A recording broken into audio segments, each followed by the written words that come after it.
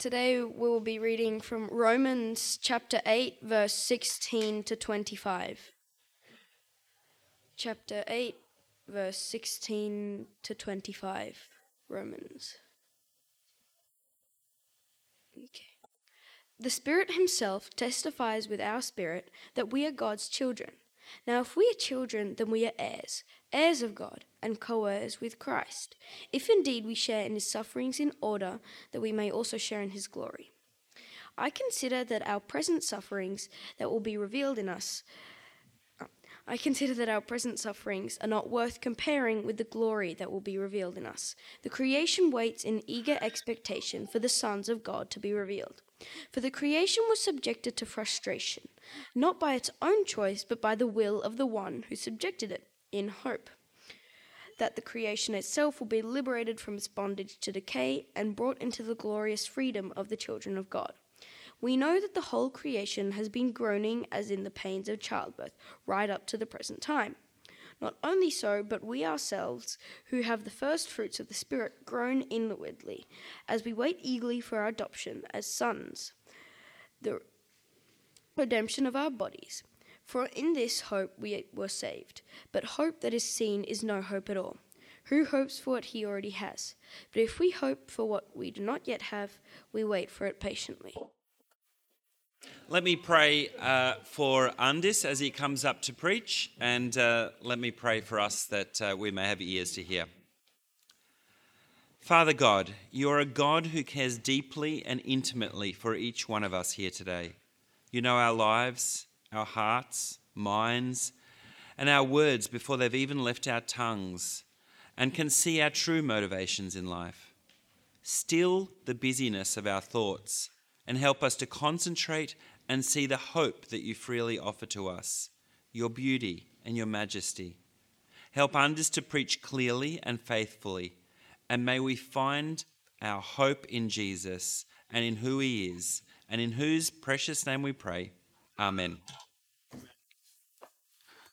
As a part of my Bible training back in the days, I was encouraged to reach out to Latvians in London. There were at least a couple of guys I knew from the church in Latvia. So I reached out to encourage them in their Christian walk. One of them responded, and so we met.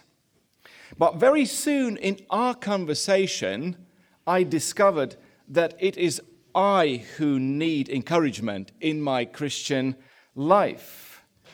Being married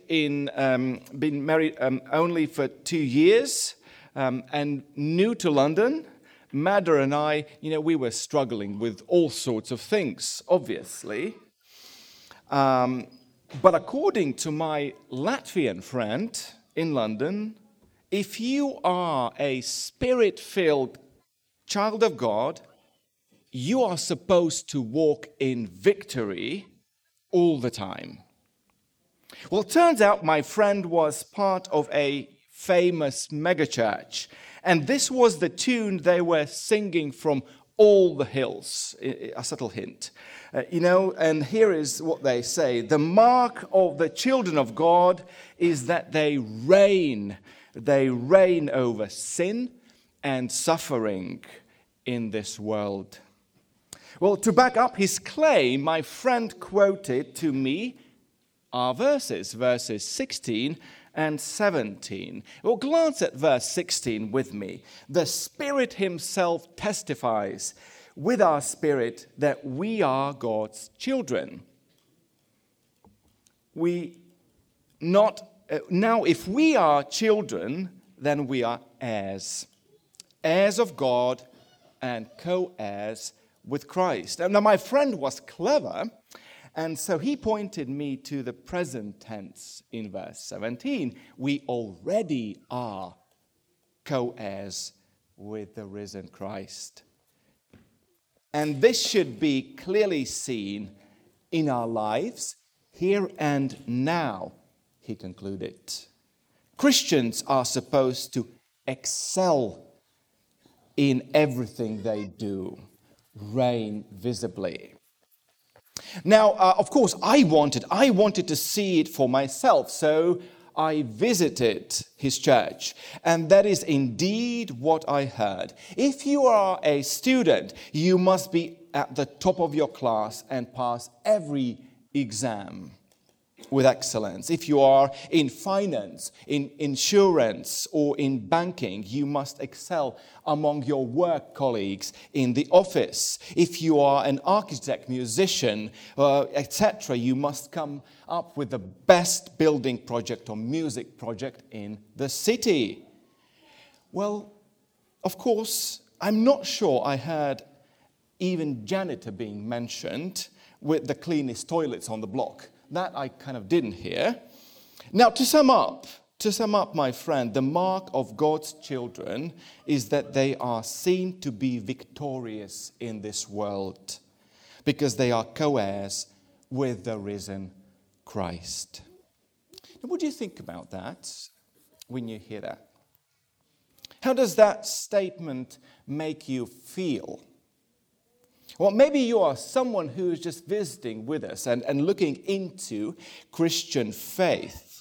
And this is something maybe that you have been told by someone that Christians should expect from their life here.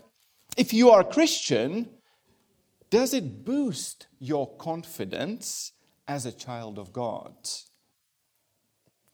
Now, the Apostle Paul writes to Christians in Rome, and we can say in Riga, because he wants us to be confident Christians. He wants us to be confident about the gospel. Do you remember in chapter 3, God making unrighteous people, righteous through faith in the atoning death of Christ? Paul wants us to be confident about our standing before God. Do you remember chapter 5? Since we have been justified through faith, we have peace with God through our Lord Jesus Christ. And Paul wants us to be confident about his mission to the nations. In chapter 1 we saw, I am obliged, Paul says, both to Greeks and to non-Greeks, both to the wise and to the foolish. That is why I am so eager to preach the gospel also to you who are in Rome, to you who are in Riga. But how can we be confident about these things if we continue to sin, as we saw a couple of weeks ago, and if we continue to suffer, as we will see today? Is it not rather a mark of us not really being spirit-filled Christians? Well, that is what Satan would want us to think. Well, someone has said, take the text out of its context and you are left with con. Satan is the ultimate con master, deceiver. That is why taking the text out of its context is actually satanic. Well, the Apostle Paul, however, he's working really hard to boost our confidence. He wants us to be certain about being God's children, even as we sin, even as we suffer. And he does that by making us look at the context. So may I just point you to a verse from last week before we go on. Check out chapter 8, verse 10.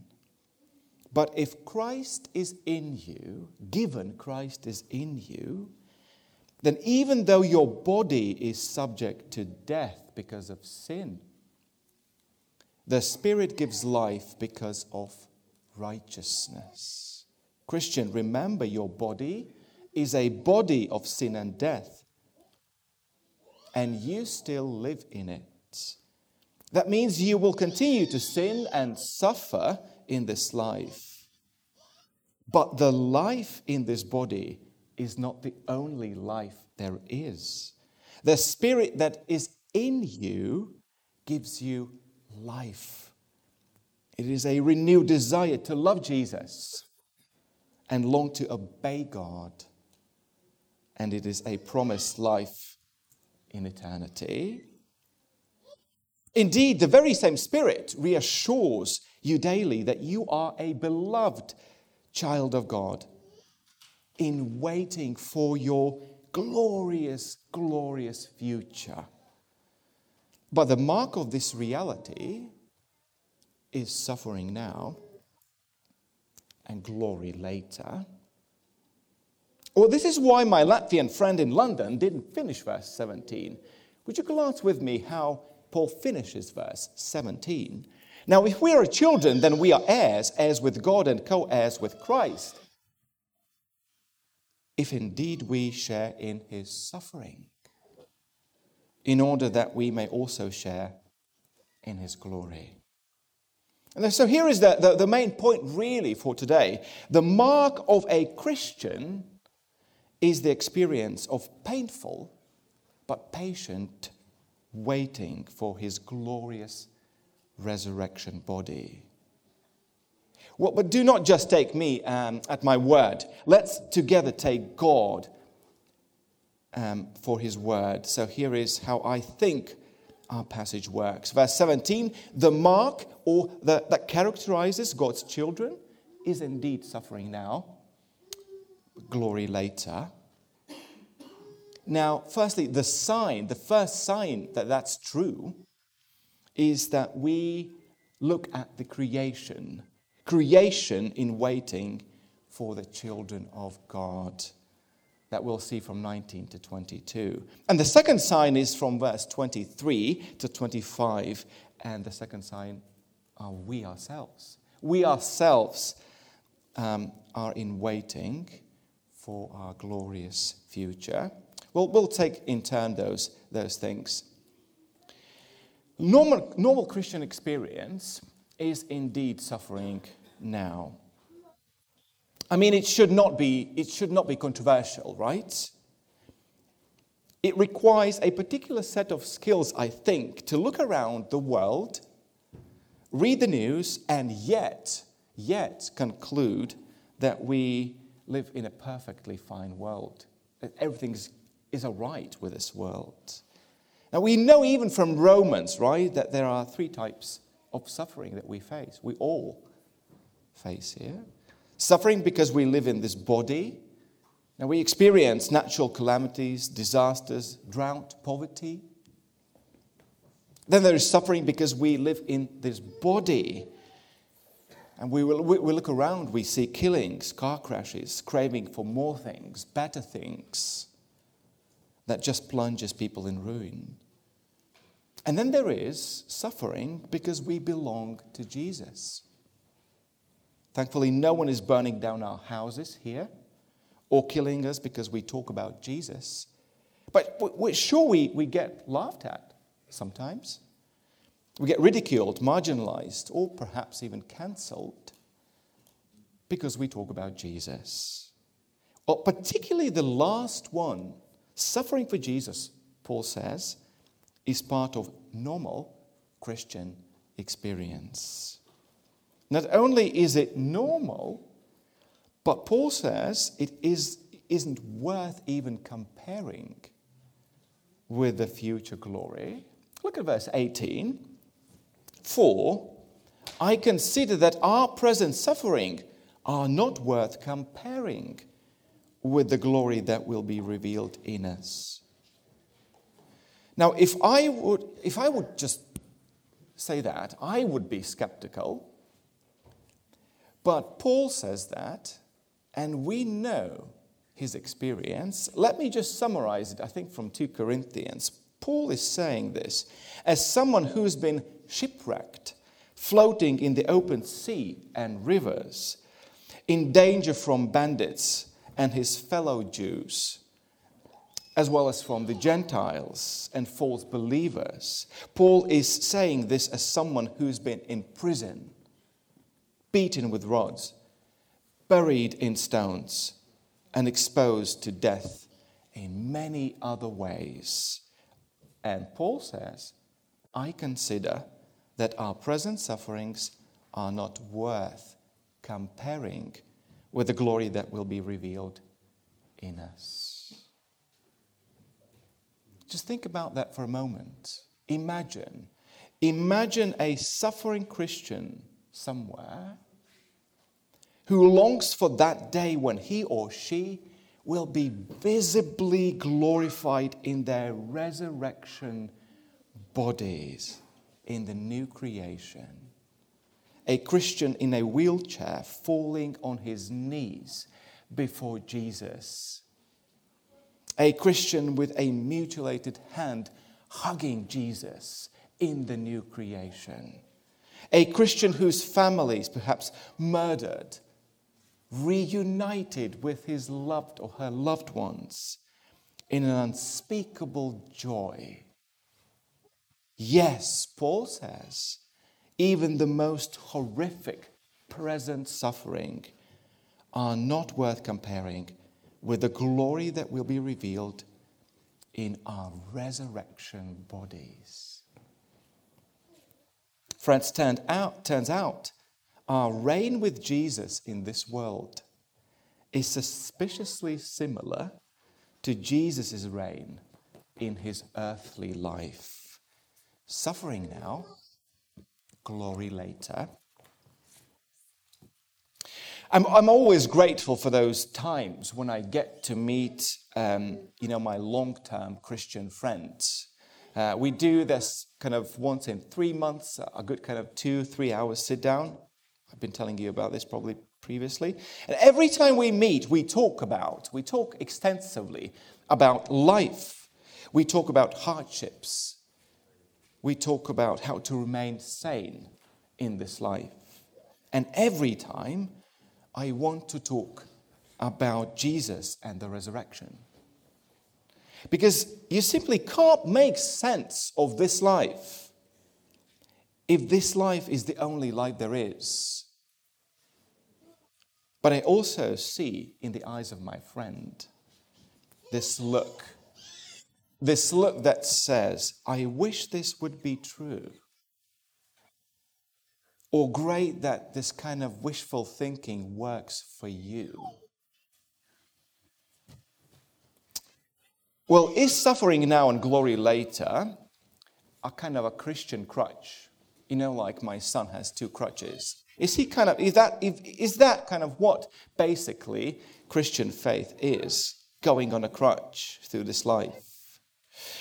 Turns out the glorious destiny of the suffering God's children is evidently seen in the creation's waiting. Well, that's what we see from verses 19, don't we? The mark of God's children, that we really are children, is seen in creation that's waiting for the sons of God. Glance at verse 19. For, Paul says, the creation waits in eager expectation for the children of God to be revealed.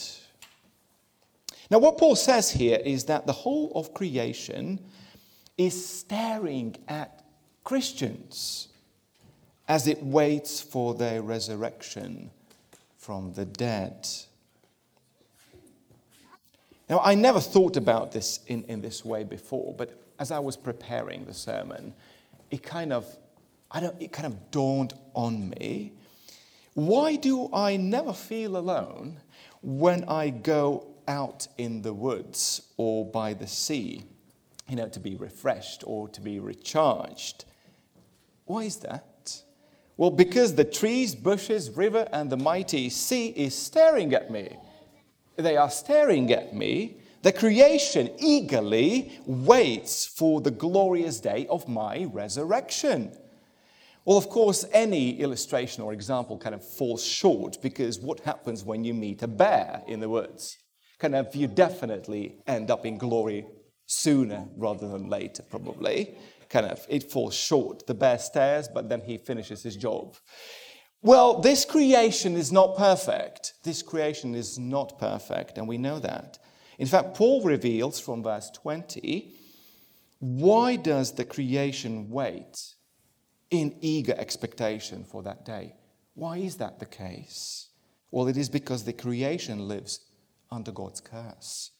Verse 24, the creation was subjected to frustration, not by its own choice, but by the will of the one who subjected it, in hope that the creation itself will be liberated from its bondage to decay and brought into the freedom and glory of the children of God.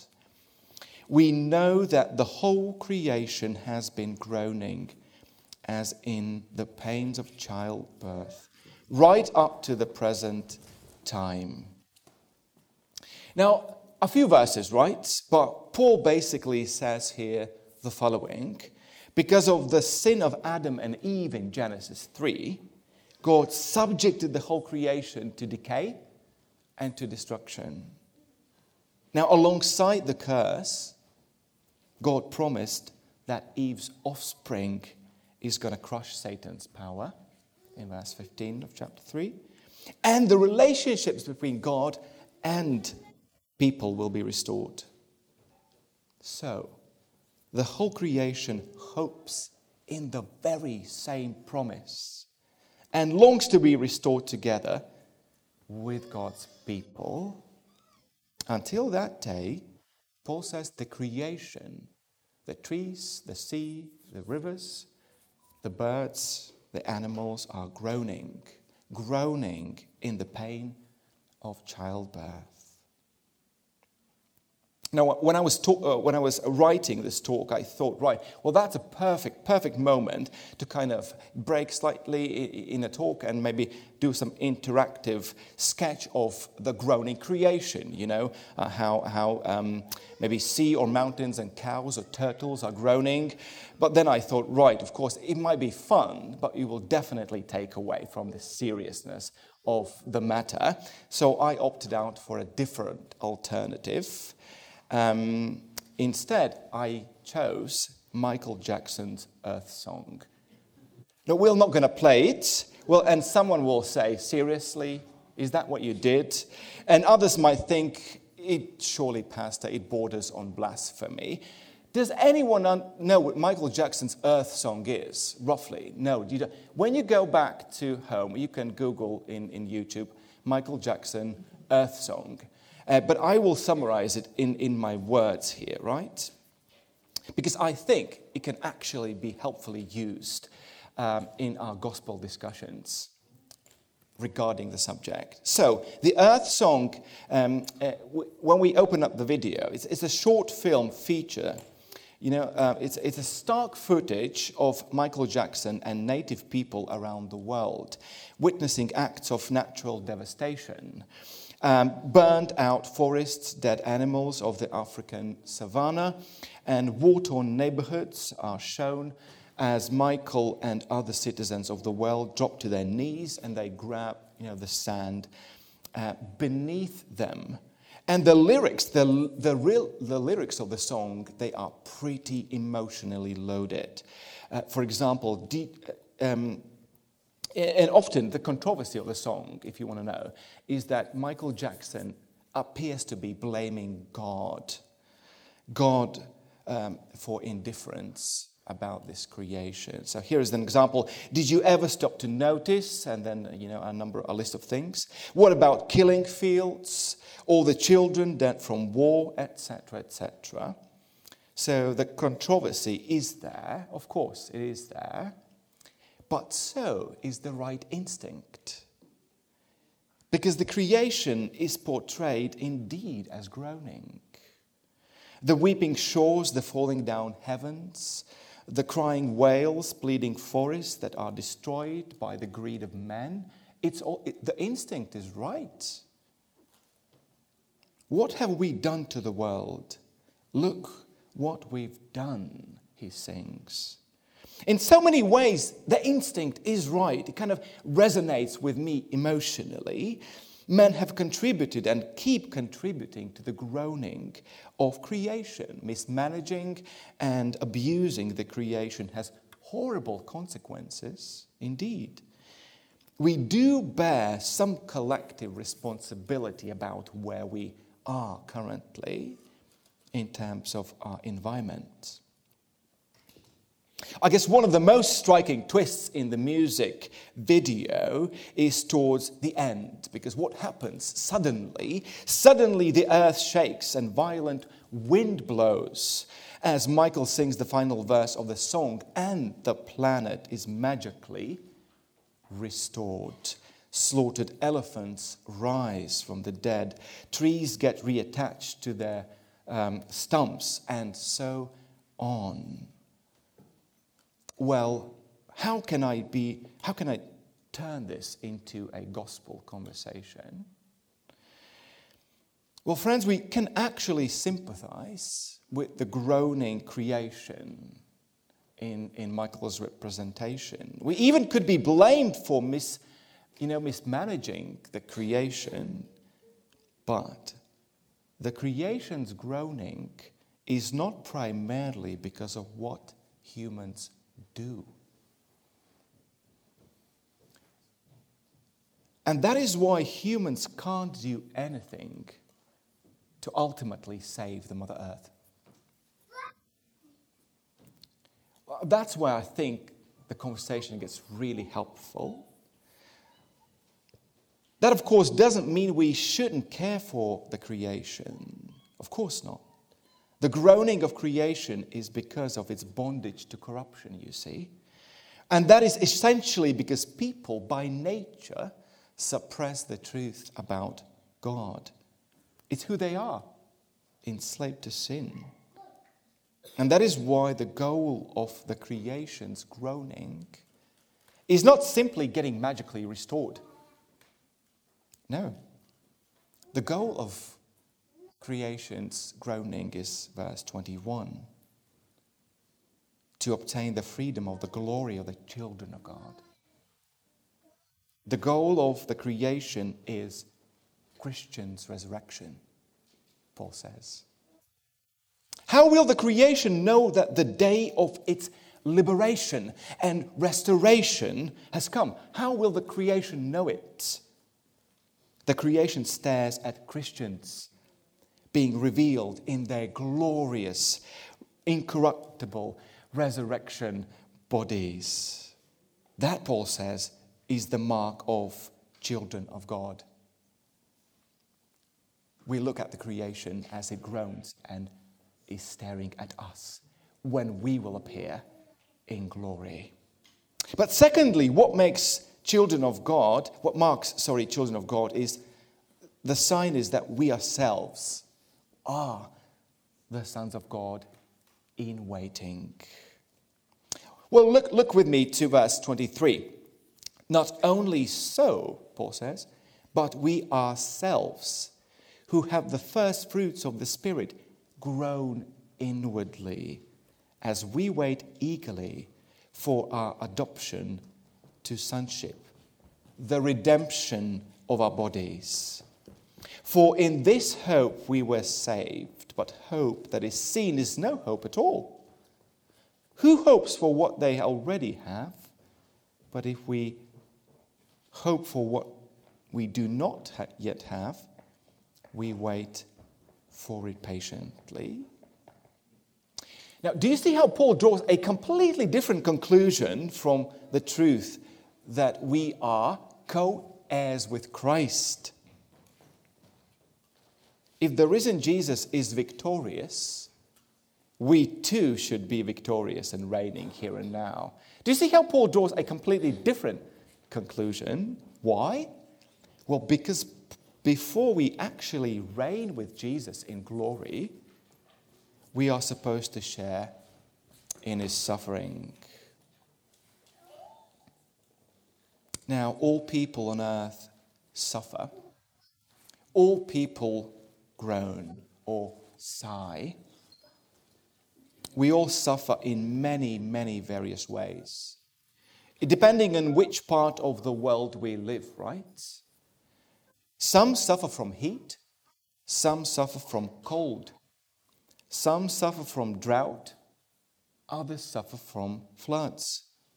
Some suffer from the shortage of food, others from the shortage of screen time limit. Can you imagine? That's a suffering. first world problems, right? In other words, we all are in this together, right, to an extent. But how is Christian groaning different? Christian groaning, friends, is waiting in hope. Waiting in hope is a distinct mark of how Christians sigh.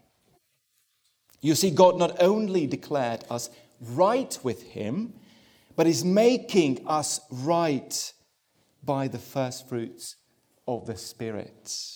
Verse 23, the Holy Spirit reminds us that we are God's children, even as we inwardly groan and wait eagerly for our promised resurrection bodies.